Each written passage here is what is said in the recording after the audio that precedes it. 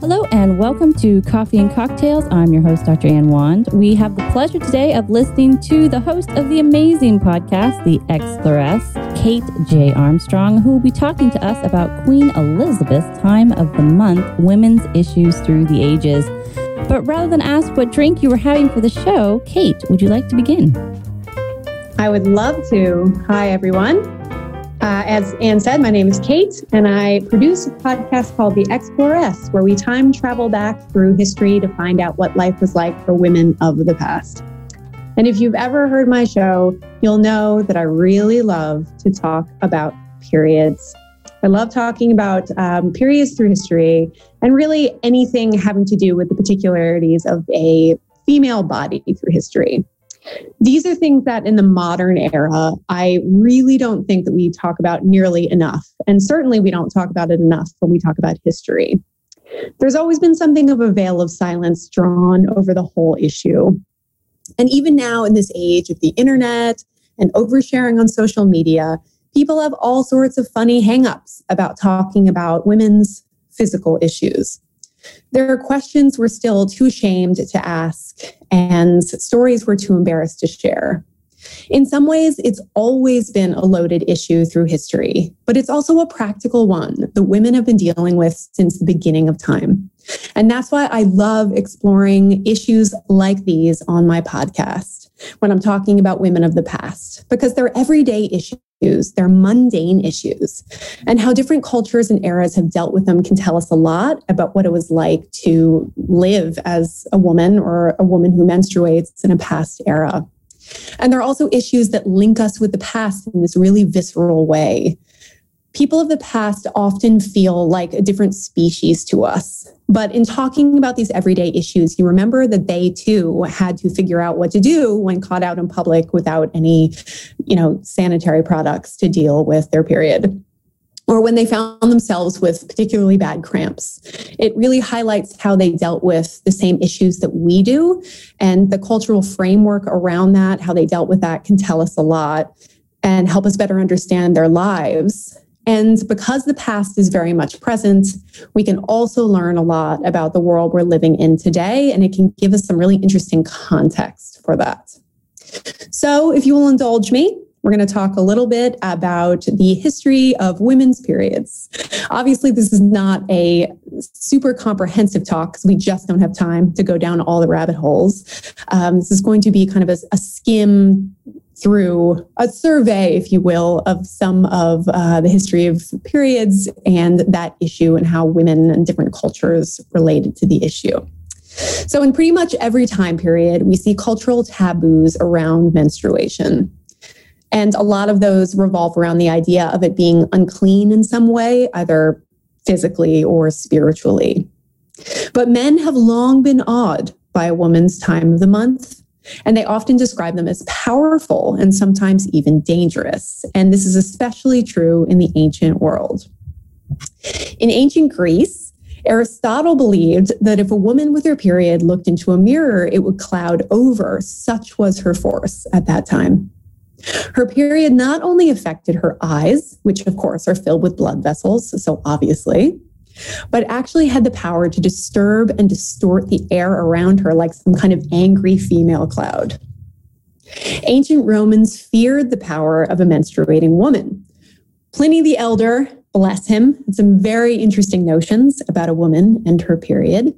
He believed that during a solar or lunar eclipse, she'd have the power to actually kill a man just by having sex with him while she was menstruating. This is an idea that we're going to see crop up throughout the ages, that period blood has the power to actually hurt the male member. So watch out. Pliny also believed it would contaminate anything purple, which is interesting because that was a color that for most of ancient Rome's history, only an emperor could wear. But it could also be a good kind of power. If a menstruating woman stripped naked and walked through a field, she'd have the power to kill any pests that happened upon her. Terrifying, but it was actually an effective means of pest control. Apparently, this was discovered in Cappadocia during a particularly bad beetle infestation. A bunch of menstruating women took it upon themselves to go into the fields with their skirts hiked up to their butt cheeks, and apparently it worked a treat. In ancient Egypt, menstrual blood was also considered a potent substance, and it was often used as a vital ingredient in medicine, added to drugs, ointments, and salves. One papyrus suggests that if a woman has droopy breasts, she should go ahead and smear menstrual blood all over herself in order to perk them right up. And also, in much of the ancient world, to bleed in such a way was considered a really important act of cleansing for a woman. It was something that was healthy. This is another thing we'll see a lot of in past eras, the notion that menstrual blood is important for a woman's health and that it shouldn't be suppressed, which is something that we see change in more recent history. There are two things we see a lot of in the history of periods. One is that period blood has some powerful spiritual implications, and that it should be regulated or it'll have dire consequences, not just for the woman, but for the community at large. So this is something that actually impacts the broader community and therefore can be very dangerous. The period has long been linked to the moon. Etymologically speaking, the word menstruation is related to the word moon, and it's associated with goddesses of the moon in several religious systems. Some anthropological studies of indigenous myths in North and South America have found a prevailing idea that if a woman's cycle isn't monitored, and if it doesn't follow a certain rhythm, much like the moon, that chaos might actually ensue. In North America, the Cherokee Indians believed that menstrual blood gave women special powers and that it could actually allow her to destroy her enemies, which is pretty awesome, if you ask me.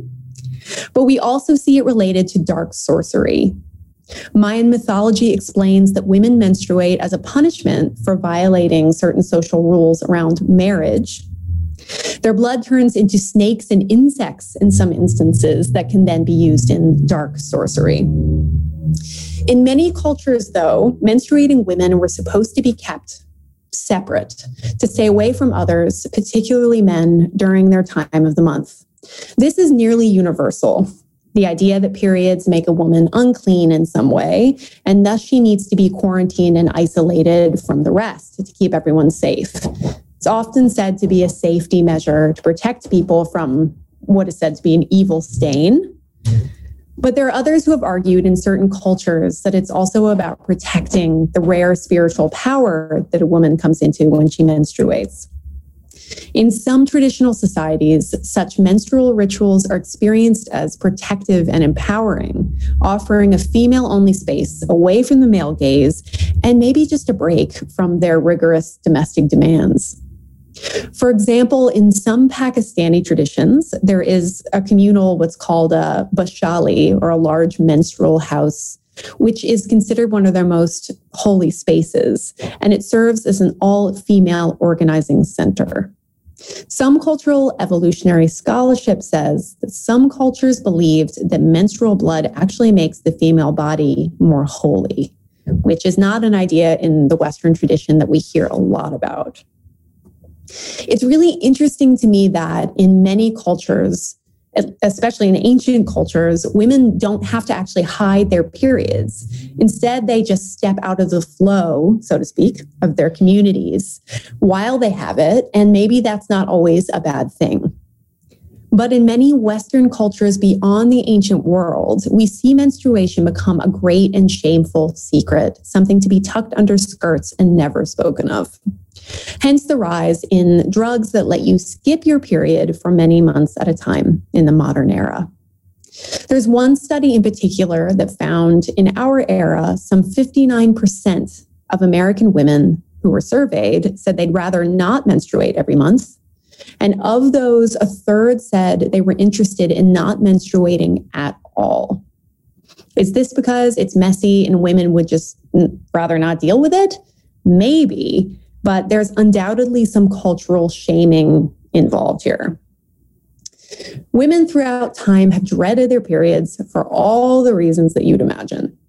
But many didn't have the option of running to the store for a box of tampons. So what did women of the past do about their time of the month? We don't have a lot of evidence from ancient eras in regards to what kinds of period protection women used, partially because there's a veil drawn across a lot of these issues, and a lot of women didn't feel the need to write about it, but also because, especially in the ancient world, textiles don't last, and especially soiled everyday textiles were not going to make it down to us. But it seems that ancient Egyptian women, and I'm sure women around them and who came before them, seem to have worn some kind of loincloth situation. We know that because it's described in a papyrus scroll as part of a list of unpleasant professions, in which the writer points out how much it sucked to be a laundryman, because in ancient Egypt, laundry tended to be a man's job, specifically because he had to handle women's underthings, horrors. A majority of European medieval women probably had fewer periods than your average modern day woman because of nutrition. It just wasn't as good as ours. And because many of them spent a lot of time pregnant. So again, they're not having regular periods. But what did they use when their monthly did come, since underwear were not yet popular? Cotton rags, it seems, were the thing, attached to something like an early form of panty. And they also wrapped cotton around things like sticks and used them as makeshift tampons. So if you think about it, our period products haven't actually changed that much in many hundreds of years. There was also a common type of bog moss found throughout medieval England. It was super absorbent. It was used for stuffing for pads. It was used as toilet paper and as battlefield dressing. Some think it got its most popular nickname, blood moss, because of its use on the battlefield. But there are others who think that it earned this name because of how it often helped medieval women out in their time of bodily need. In Christian-dominant countries, we see the idea of menstruation as unclean, both physically and spiritually, start to come to the fore. Eve's curse is the punishment from God for her temptation in the Garden of Eden. I'm not a biblical scholar, so this is the impression that I get. Women were not allowed to take painkillers, or so the church often said, because God meant for them to suffer. Thank you very much. Of course, they did take painkillers, but that was the official line on the matter. In Tudor-era England, some people believed a woman's menstrual blood was dangerous, even poisonous, if it came in contact with a male member. So again, we see that idea of menstrual blood being able to harm a man coming to the fore. So for instance, a child born from having sex while menstruating would give them red hair. Terrible, of course, and would possibly mean that they'd come out deformed. How they got this idea is a mystery. Periods were considered necessary, though, because if a woman didn't bleed regularly, some believed she could drown in her own feminine essence. Doesn't sound like a pleasant way to go. If a woman struggled with irregular periods, she was prescribed things like hot baths, herbs inserted into the area in question, or herbs drunk as part of a tea. Catherine of Aragon, who was Henry VIII's first wife, famously suffered from irregular periods. What products they may have used is, as always, a hazy issue, but we think that they're once again dealing with rags, probably this time made of linen. The number one undergarment material of choice at this time was linen because it was hygienic, absorbent, and easy to wash. People in Queen Elizabeth's era changed their linen undergarments multiple times a day for their health. And we know that monarchs like Queen Elizabeth and her father had a special laundress to wash their unmentionables. So it wasn't just, they had a huge team of people who did their laundry, but there was someone who was paid extra to do their underwear because the queen was considered a conduit to God, and thus to touch her underthings, especially ones that may have contained her menstrual blood, was almost a sacred duty. For much of history, women didn't wear underwear the way we think of it today. So, that would constitute a problem when you're talking about your time of the month. Like in the Victorian era, women wore drawers that were essentially a pair of loose, shorts that had a big slit on the crotch seam to make it easy when they were wearing those big dresses to do their business without having to strip down. It's hard to say what period protection they were using because it's the Victorian era and it's very buttoned up and they didn't write much about it. But advertisements of the era and the rise of mail order at this time shows us that there were plenty of companies that wanted to cash in by offering women some solutions, like the tampon. In an 1870s ad that started to appear around this time in Britain was called Dr. Aveling's Vaginal Tampon Tube, which had an applicator contraption involving a glass speculum and a wooden rod. So, time travelers, have fun with that.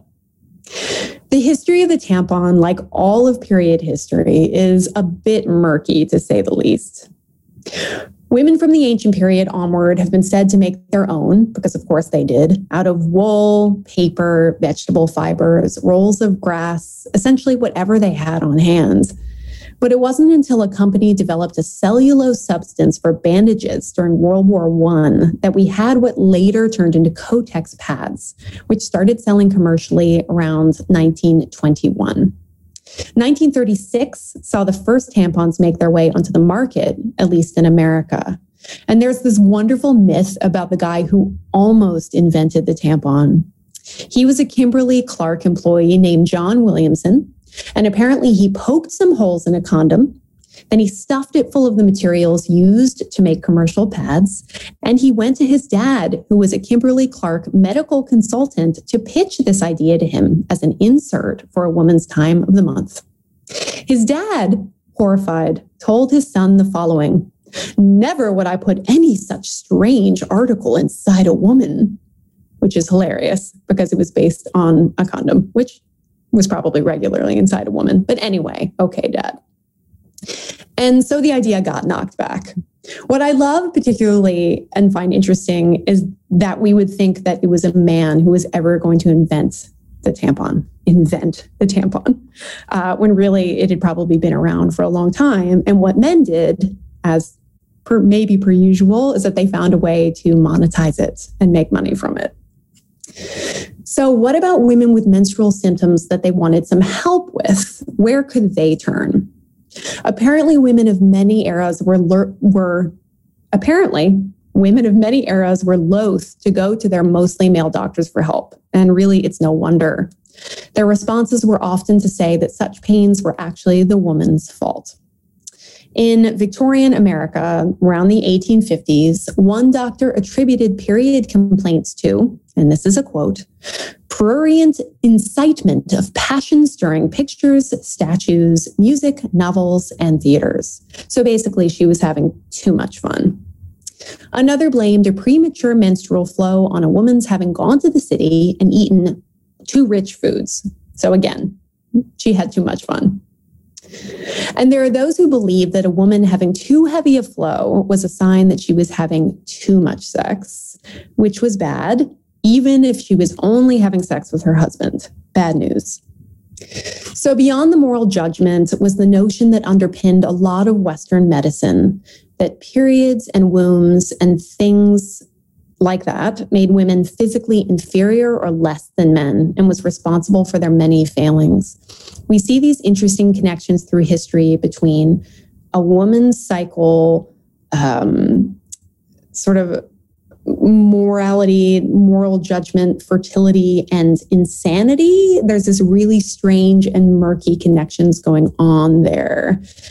We see this a lot in the 19th century in the Victorian era, which is the era when hysteria really came to the fore.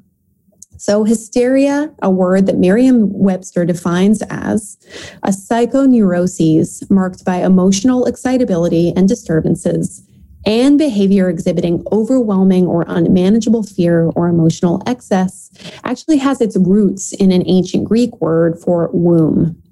This is a female-only illness, and it goes back all the way to ancient times, when Greek and Egyptian doctors believed that wombs weren't fixed in one place, but they would wander throughout the body, causing all sorts of problems. A lady who had a wandering womb would exhibit symptoms that essentially made her unpredictable and unreasonable. an idea about women and their periods that has stuck with us stubbornly into the modern day. So she was more prone to emotional outbursts and basically the inability to control her emotions and her actions. So of course, women didn't want to seek out help for issues relating to their periods and often still don't. Why would you risk it? Why would you risk the doctor saying that you were weak, incompetent, or insane? You could argue that men's attitudes about periods have always and continue to influence how women feel about their bodies and the many things that they do. And overwhelmingly, that attitude is that periods are gross and should be hidden. And also that a woman's cycle makes her unreasonable and emotional. I find this highly problematic. So the media doesn't always help when it comes to these attitudes. In so much of history, when we look into the issue of periods, a curtain of uncomfortable silence descends. We often see it in the media, playing out in ads about the issue, in movies, in plays. And this has changed a lot in recent years with much more frank talk about periods and that whole thing becoming less taboo. But there's still a tendency to avoid the word period. I read somewhere that the word wasn't actually used on American television until 1985. And I don't know about you, but I grew up getting the message from pretty much all sides that periods were gross and something that you should be ashamed of. I remember viscerally in middle school and high school vowing that I would never buy white pants, mostly because I lived in absolute terror of bleeding through them and being brutally mocked, which I saw a few girls suffer from, as if it was something that they should be embarrassed about. For most of history, menstruation has been treated as something that should be hidden and something that's intensely and purposefully private. But these things impact women, and they impact how they move in the world, and they impact society more generally. You've probably heard the term period poverty. It's the idea that some women don't have the luxury of being able to afford a constant stream of sanitary products. Pads and tampons can get expensive, and that's especially true because so many of them are one-time use, so you have to keep buying them. And even the more sustainable alternatives, like period underwear and reusable cups, require you to shell out a decent amount of money up front, and someone living paycheck to paycheck may not be able to afford that. There are many situations where such supplies are hard to find. There are a lot of public spaces and private spaces where it's difficult to find what you might find that you need, and a lot of people feel too embarrassed to ask and inquire. And as they always have, these things affect a person's freedom to work, to study, and it impacts how they engage with the world. So that's why I love studying and talking about periods when I talk about women in history. It reminds us that we aren't so different from the women who came before us. They struggled with the same issues and expectations that we do. And looking at how they dealt with these things gives us such an interesting glimpse into their lives and into the past. By talking about these things on my show, it's my way of expressing that these issues aren't trivial. And they're especially not trivial when we're looking back at history. They're valuable. They're valuable in helping us understand the past and getting a window into it. It's my way of bringing this everyday issue out of the shadows and more into the public discourse and normalizing this thing that so many women deal with. Cool. Thank you very much. Yeah, thank you. I'll give you a clap, big old virtual clap. That was really good. I like that. How do you feel? Whew. Presentation's over. And now I'm going to bring in all the judges and they're going to ask you questions. What did you mean by this? You said this. You said it's not every like day 50 times. Going to period jail. Yeah, going to period jail. It's over. It's like a topic where there's just so much you could say, so much to say. But it's also a thing I don't get the opportunity to talk about at such length. So. Yeah. Well, there's a lot of stuff that came up, and I took a lot of notes. I always tell, whenever anybody comes to do a presentation, I always take notes, not because I'm secretly judging them. I mean, if I am, I'm not secrets, I can't tell you, but say that I always take notes because I always have ideas that are running through my head while you're talking, and that's really good, right? So One of the things that came up, and I'm basing this off some lectures I'd done in the past. So you talked about how if you had sex during your period during the medieval era, your kid would have red hair. And I wasn't sure if you came across this in your notes, but having red hair was associated with the devil. Exactly. So, yeah. So if you look at the Elizabethan era, whenever a devil was portrayed on stage, the devil always had a big nose, which was associated with Judaism. So there's a link as well between the period, Judaism, the devil, and the look. And so you would have a big nose because the Jew, apparently, and I say the Jew, I use quotes, I'm not trying to be disrespectful, but this is based on the literature, was associated with the devil. And then if you had red hair, you also were linked to Satan, and you also had a fiery temper. So there was this whole sort of idea that you would have a problematic child. And there was also this idea with, and again, I'm not sure if you came across this in your work, with the menstrual cycle, that so about 350 years, so I'm going to go into a bit of a history lesson here, but for about 350 years, the Jewish community wasn't allowed into England until the time of Oliver Cromwell, because they realized that the Jews, according to their belief system, they thought that the Jewish community had more money, so we're going to allow them back into England. So for 350 years, Jews were not allowed on British soil. So this idea was, and there were rumors that spread about, how terrible the Jewish community was. And one of the things that came up was the menstrual cycle. And there was this idea that, again, people who they never knew a Jewish person for 350 years. They wouldn't even know one if they saw one on the street. So they had this assumption that Jewish people, one of the terrible things that they did is they stole women's menstrual blood. And the idea was that the Jewish men weren't really men, and that they would actually steal women's menstrual cycles. So it was part of this weird sort of myth that Jewish men weren't real men. They would steal women's menstrual cycles as well as steal babies and this, that, and the other. And there's this weird sort of connection that bridges Christianity with the other. And then somehow our menstrual cycle got thrown into this, and it's so bizarre. It's so incredibly outlandish. And yet, I don't know. I don't know if it just comes as a result of not having television, but, there's interesting that there are these peculiar links. And I was just wondering, in terms of your research, did you ever just sit there and go, what? Wow, what? Of course, but I also feel like there are things when you dive into the research that come up again and again and again. And one of them is this idea, this link between, a woman's menstrual cycle being powerful and ritualistically powerful, but also potent in ways that are dangerous. So it can taint,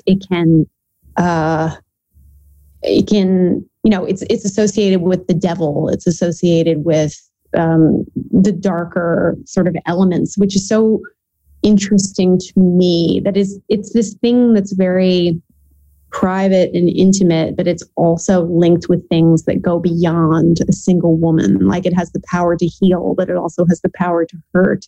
And yes. I do it did just blow my mind to think that this thing that is so in many ways mundane, it's a thing that many people throughout history have experienced regularly. It's a physical thing, becomes so much bigger, and it takes on so many different connotations beyond, I have my time of the month, so I better find something to, deal with that with. It's interesting, all of the different kind of hats that get hung on that one peg.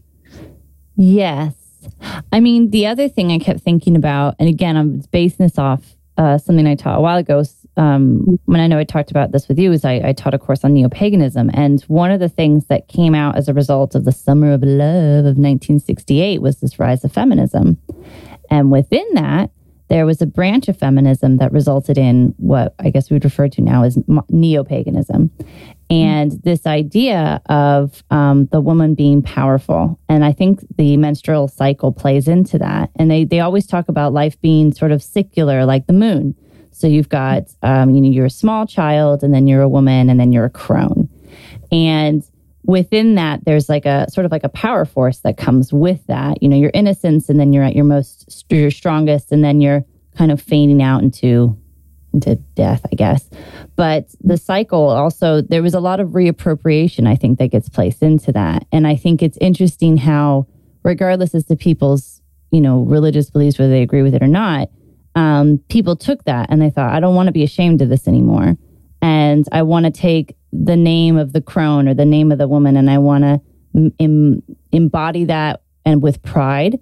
And I think it's interesting that it sort of manifests itself into a new realm of religion that was also, and even now is seen as a bit odd or, what have you. And people have gone, you can call it odd all you want, but I want to own this and I want to be proud of it. And I think that that's interesting too. And I wasn't sure if you came across anything in researching this to those lines. Yeah, I mean, I found it really interesting that kind of often the further back you go, and you don't even have to go very far if you're talking like outside Western tradition, that you see this idea of the menstrual period making a woman more powerful, or that time of the month is integral to something inside her that creates, sort of gives her ritual importance. But it also, there's this idea that in several cultures around the world at different times, that like when a woman was menstruating, that there would be like a separate place that she would go and isolate. And when I first heard that years ago, I thought, oh, well, that sucks. Like the idea that a woman had to kind of go to the side and hide herself away. Like that was the point. It's like, ooh, this is shameful and you've got to hide yourself away. But then you start really looking into that and reading about that. And there are a lot of people who say, actually, it was a lot more complicated than that. And it wasn't necessarily about shoving her to the side and saying, you need to be hidden. It was about saying, you're very potent at this time. Like spiritually, there's something about this time that is potent, and you need to be separated so that you're not tainted by the rest of us. It was like kind of like that separation was about the woman's power as much as it might have been about protecting the rest of the community, and how perhaps that wasn't so much about shutting her away, but giving her like a separate space, and how that's not always a bad thing. It's just very interesting to me, sort of, and especially when we're looking back on history, I think it's easy to take our conceptions and place them on past eras. So it's easy to look at that and see one thing, but it's like, well, it was more complicated than that. So I think there's often a fine line between, I don't know, kind of shoving a woman to the side because of that thing, or saying, this is a special thing about you, and we want to make, I don't know, that's like ritualistically, we want to make space for that. Yeah. And I do think that especially more recently, you're right, there's been a lot of reclaiming of the language around menstruation, about making it more visible, about taking it from something that's private and embarrassing and gross and all the things that have been attached to it, and turning it into something empowering. And I think there's still a lot of work to do there, especially, a lot of the portrayals in the media we see have to do with drama and emotion and exaggeration. And I don't know about you, but I still hear people say, and I hear women say this too, I've probably said it as a joke at some point about like, well, I'm just really feeling emotional. It's my time of the month. Or, someone joking about how that somehow, is going to drastically change your behavior. And look, sometimes it does a little bit, but sometimes they're just being a jerk, It's like, right. maybe you guys need an attitude adjustment. And I do feel like we are starting to own what people in past eras were sometimes better at, which was saying, we're not static beings and every day is not the same. Our hormonal balances change. And especially for women, during our time of the months and when we're ovulating, these things do impact how we feel, our energy levels, all that stuff. So like on one hand, I feel like we're starting to do a better job of going, yeah, that's a real thing. And we should honor that. But there's also still those jokes about, whoa, it must be your time of the month. It's like, oh, I really wish we'd move on. Maybe it's not. Maybe I hate you. Like maybe that we should just maybe have a t-shirt that's no, it's just your face. And just yes. There's so like when you start to look at that, inane comments like that, and you go backwards through time, you think about, wow, like women have been dealing with that for millennia, but also like the history of that attitude is so deep and so long. And I think that looking back at the different attitudes we've taken about it is really instructive.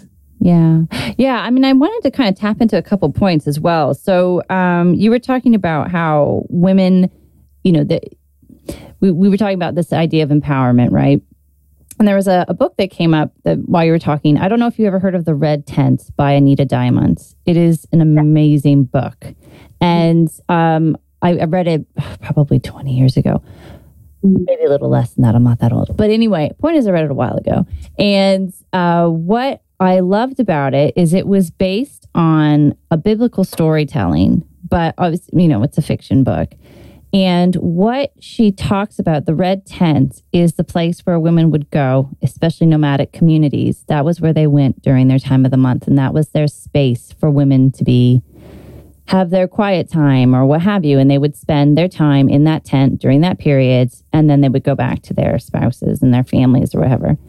And one of the things that struck me is that, at least in the writing of that book, it was just almost kind of like, men have their shed and women have their tent. But it was like that was their space. And the way she crafted it didn't seem derogatory. It was more just like women are allowed to have time to themselves. So It wasn't just the place for them to menstruate, but it was also a place for them to have girl time and to get away from regular duties and just have a little vacay, so to speak, with your girlfriends. And I thought that was really interesting. But the other side of it is there was a documentary that came out some time ago recently about the Jewish Orthodox community. And in some more conservative Orthodox communities, during the women's menstruation period, the man has to take over the women's chores. So in a way, the way the wife was talking about it, it's like, okay, I can't be hugged or touched by my kids, but the man's going to have to step up and do my stuff for me. So in a way, it kind of gives me a break, because for this certain time of the month, I get to sort of like step back a little bit. And I thought it was a really interesting spin. And from the man's perspective, it was like, well, yeah, of course I'm going to have to do the cooking and the cleaning, this, that, and the other, because she's not allowed to touch anything because this is her time. And so I thought it was a really fascinating way of reinterpreting it. Instead of saying, I'm not allowed to touch my own kids, she's like, actually, it's kind of nice to have a little break. So, and the man feeling very comfortable taking on the, so to speak, women's roles, because it's like, well, of course, I'm the man. Of course, I'm going to take over while she has her time. That's my job. And I thought, oh, that's so interesting. And I wasn't sure if you had any thoughts on that. Well, and we look at these things and it's easy on the face of it to go, oh, well, patriarchy and, the woman is tainted and, she can't, that's so messed up. But I think it's always more complicated than that. And I do think when you look at something like the Red Tent, when you look at the idea of a woman being distanced or isolated during that time, it's not simple, and it's also not always negative, right? Like you say, I think there's something really powerful, especially when you're going way back, you're going way back to biblical times when women lived pretty grueling lives. Most women, not all women, but most women, and are doing a lot of domestic labor, and they're doing a lot with the kids. And imagine being able to go to that tent and spend quality time with other women, and to perhaps confide in other women and have quiet time and have that time to collect your thoughts and maybe just rest. That might have been a time that people really looked forward to. And it is an opportunity perhaps for a woman to reflect, to reset, to, have some time to herself when, they didn't often get time to themselves. And one of their, main virtues was giving, emotionally giving to their family and raising the kids and making sure that they're moral human beings. So, yeah, I think there's a lot of even in the way we talk about periods and the way different cultures deal with periods and talk about periods, there's a lot of moral judgment. And I think that that's often misplaced, or at least it's like more nuanced and more complex than we think. Like having gendered spaces isn't always bad. You know? No, definitely not. Not even a little bit. I was going to say just a couple more items, just because, this is fun. Why not? Why not? It's still the morning for me, though I'm sure you're ready to hit the hay. How do you go about looking this stuff up? Do you just go to Google and say periods and then just like see what happens? How do you do this? Often, which is really fun when you're. Is it? I think I'd hit enter and be like, oh. I'm mostly like really fun rabbit holes, and you have to decide which ones to go down. But it depends what I've been researching recently. I'd already done a decent amount of research about Victorian era, and I've spent my season 2 in the ancient world learning a little bit. And fun fact, which is not about periods, but is about women's issues. So did you know that in ancient Egypt, they developed what we think was one of the earliest pregnancy tests? Oh, is this where they pee and then they pee on some reeds? Like emmer wheat. And if it blooms, if it starts to sprout within a week or something, then it means you're pregnant, which is accurate. It works. Anyway.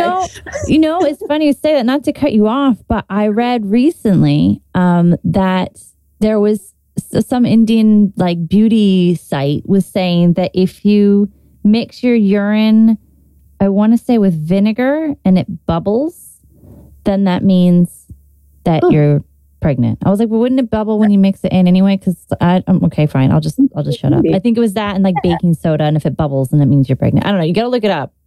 But one thing I will say that I didn't bring up during the talk, but I found in the course of my research is that a lot of these kind of how to deal with your periods, conception, anything having to do with like women's bodies and sexuality. Often these things aren't written down because women turn to each other and talk to each other about like, what do I do about this? And it was often passed from, mother or auntie to daughter. And in fact, in America, they've done some studies in the last couple of years because, they're always doing surveys and things about sex ed in public schools. And the vast majority, like 75% of teen girls said they would rather learn about periods and sex from their mothers than from public school. On several fronts makes complete sense to me.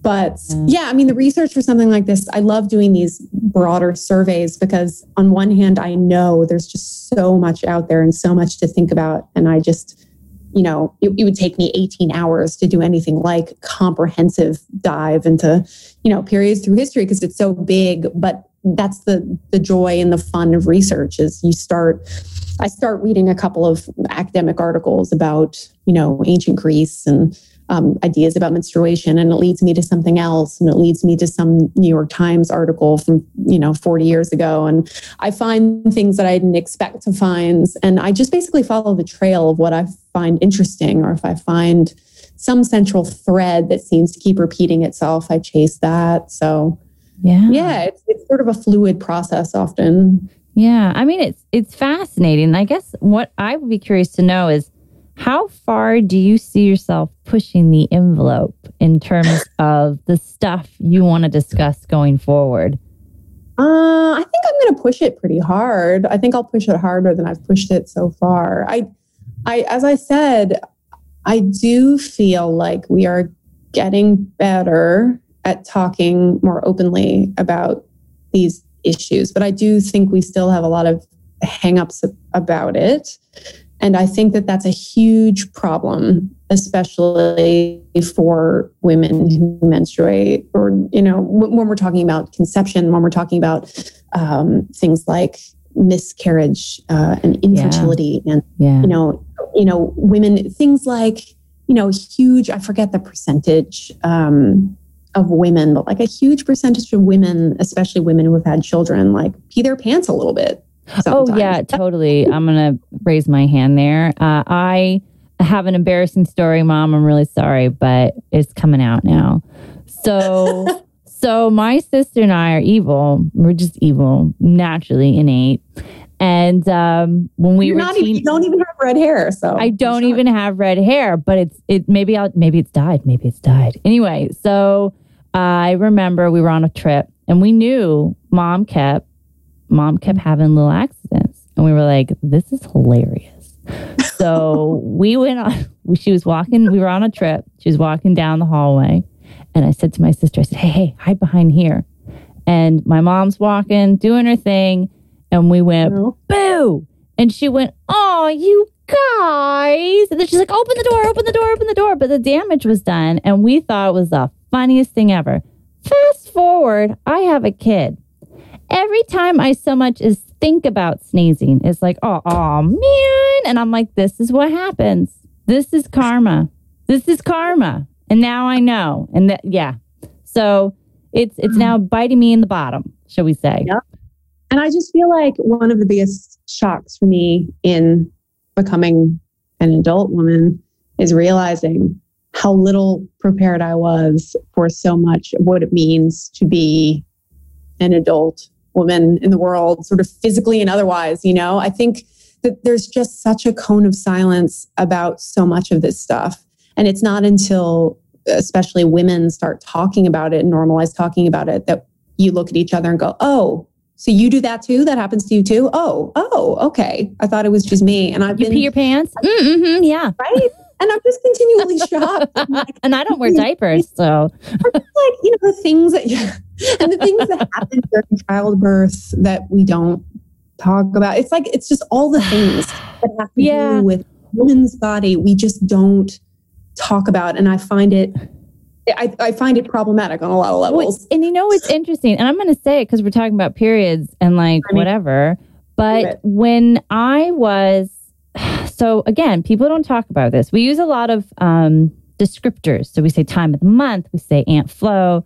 We don't just say you're bleeding and you need to sort yourself out. We don't say that. So when I was pregnant, I was like, woohoo, I'm not going to have my period for 9 months. Big highlight. What they didn't tell me is that the blood doesn't disappear. It's still there.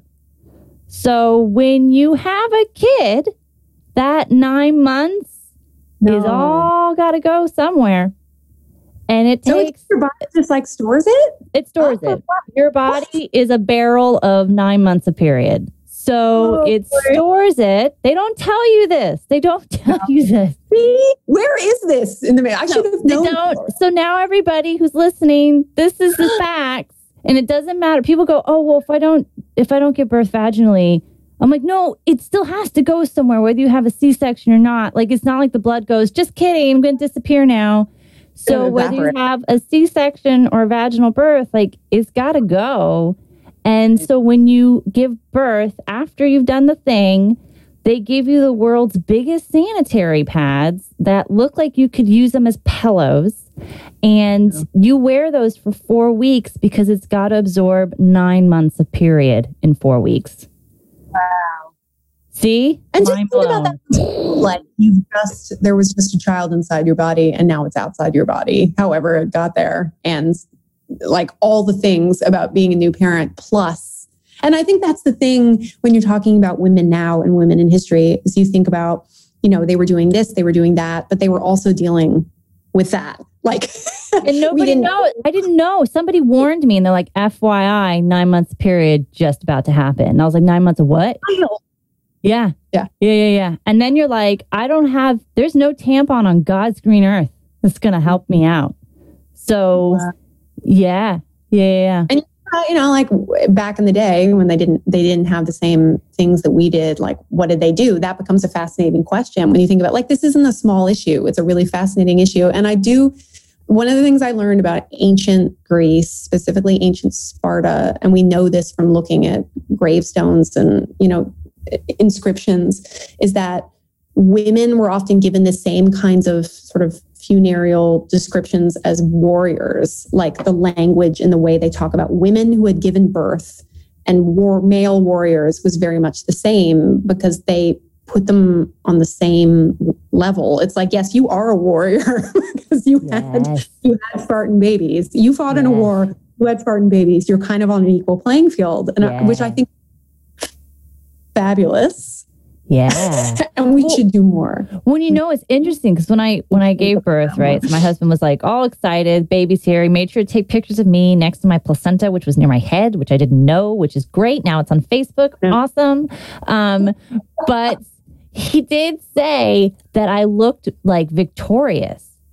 That was, I think, the words, like roughly what he's like, you looked victorious. It's like, I did this thing. And it was like, well, yeah, didn't you see it? Didn't you just see what I mean, it was like, the body's amazing. And then the fact that it can then heal itself back to where it was before. Because like, if we're going to talk about taboos, like, let's just say vag. If you're going to, your lady bits, your vagina, I was nervous. And again, I really hope my dad doesn't listen to this episode because I might crawl under a hole and die. But anyway, I think he would have pressed pause a long time ago. I think I just won't tell him it came out. Sorry, didn't come out. Okay. It was a mess. It was a total mess. Blood everywhere. But yeah, when the vagina, I was terrified. I was going to be the size of the Albert Hall. I was like, that's it. It's going to be an echo chamber. Be like that forever. And I had nobody to ask. I couldn't be like, so is your vagina an echo chamber now that you've had 3 kids? Like, you can't ask somebody that. And so you just got to hope. And then it turned out like, it's fine. Back to normal. Like, thumbs up, no issues, like nothing happened.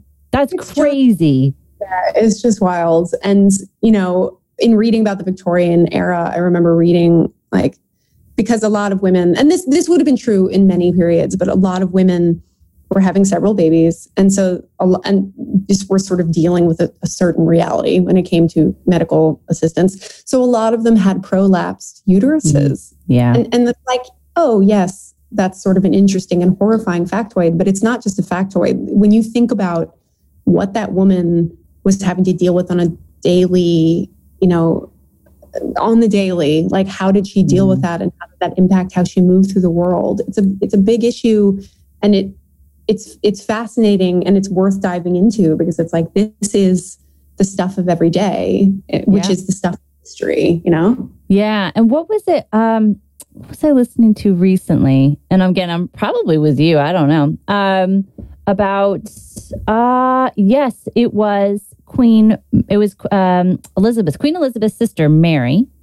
And there were a lot of taboos surrounding her. Bloody Mary, for example, is something that people talk. And if you look at Bailey Sarian's done a whole thing on this, which was fascinating. But one of the things that came up was this idea of her sister not having her period. And there was this assumption that she was pregnant, except nobody liked her. And so they never believed anything that she said.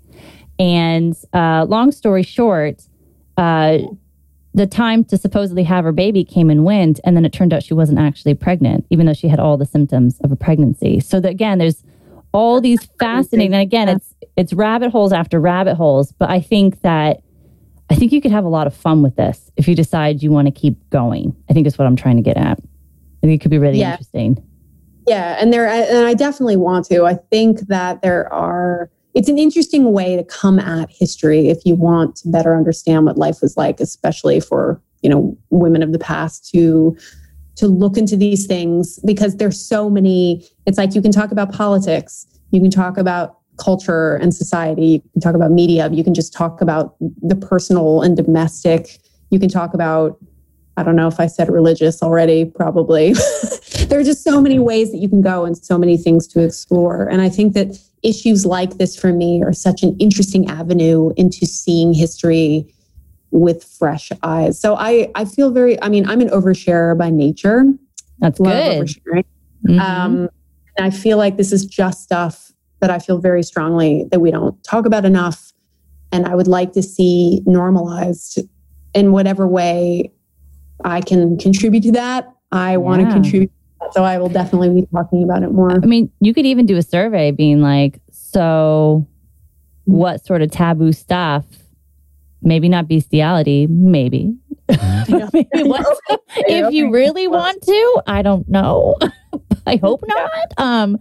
But yeah, you could find, I mean, it'd be interesting to see, like, I mean, I think people might even be afraid to say it. Do you know what I mean? Like, they might be like, could you talk about this? I don't know. Yeah, completely. Yeah, cool. Well, I have to say that's it from us at Coffee and Cocktails with your host, Dr. Ann Wand. I'd like to thank Kate again for her wonderful talk this afternoon. If you enjoyed listening to Kate, feel free to subscribe to our channel, leave a comment, or tell a friend about our show. It's support from our viewers and listeners that really helps us to keep the show going. Otherwise, that's it for now. Thanks for listening and have a great week.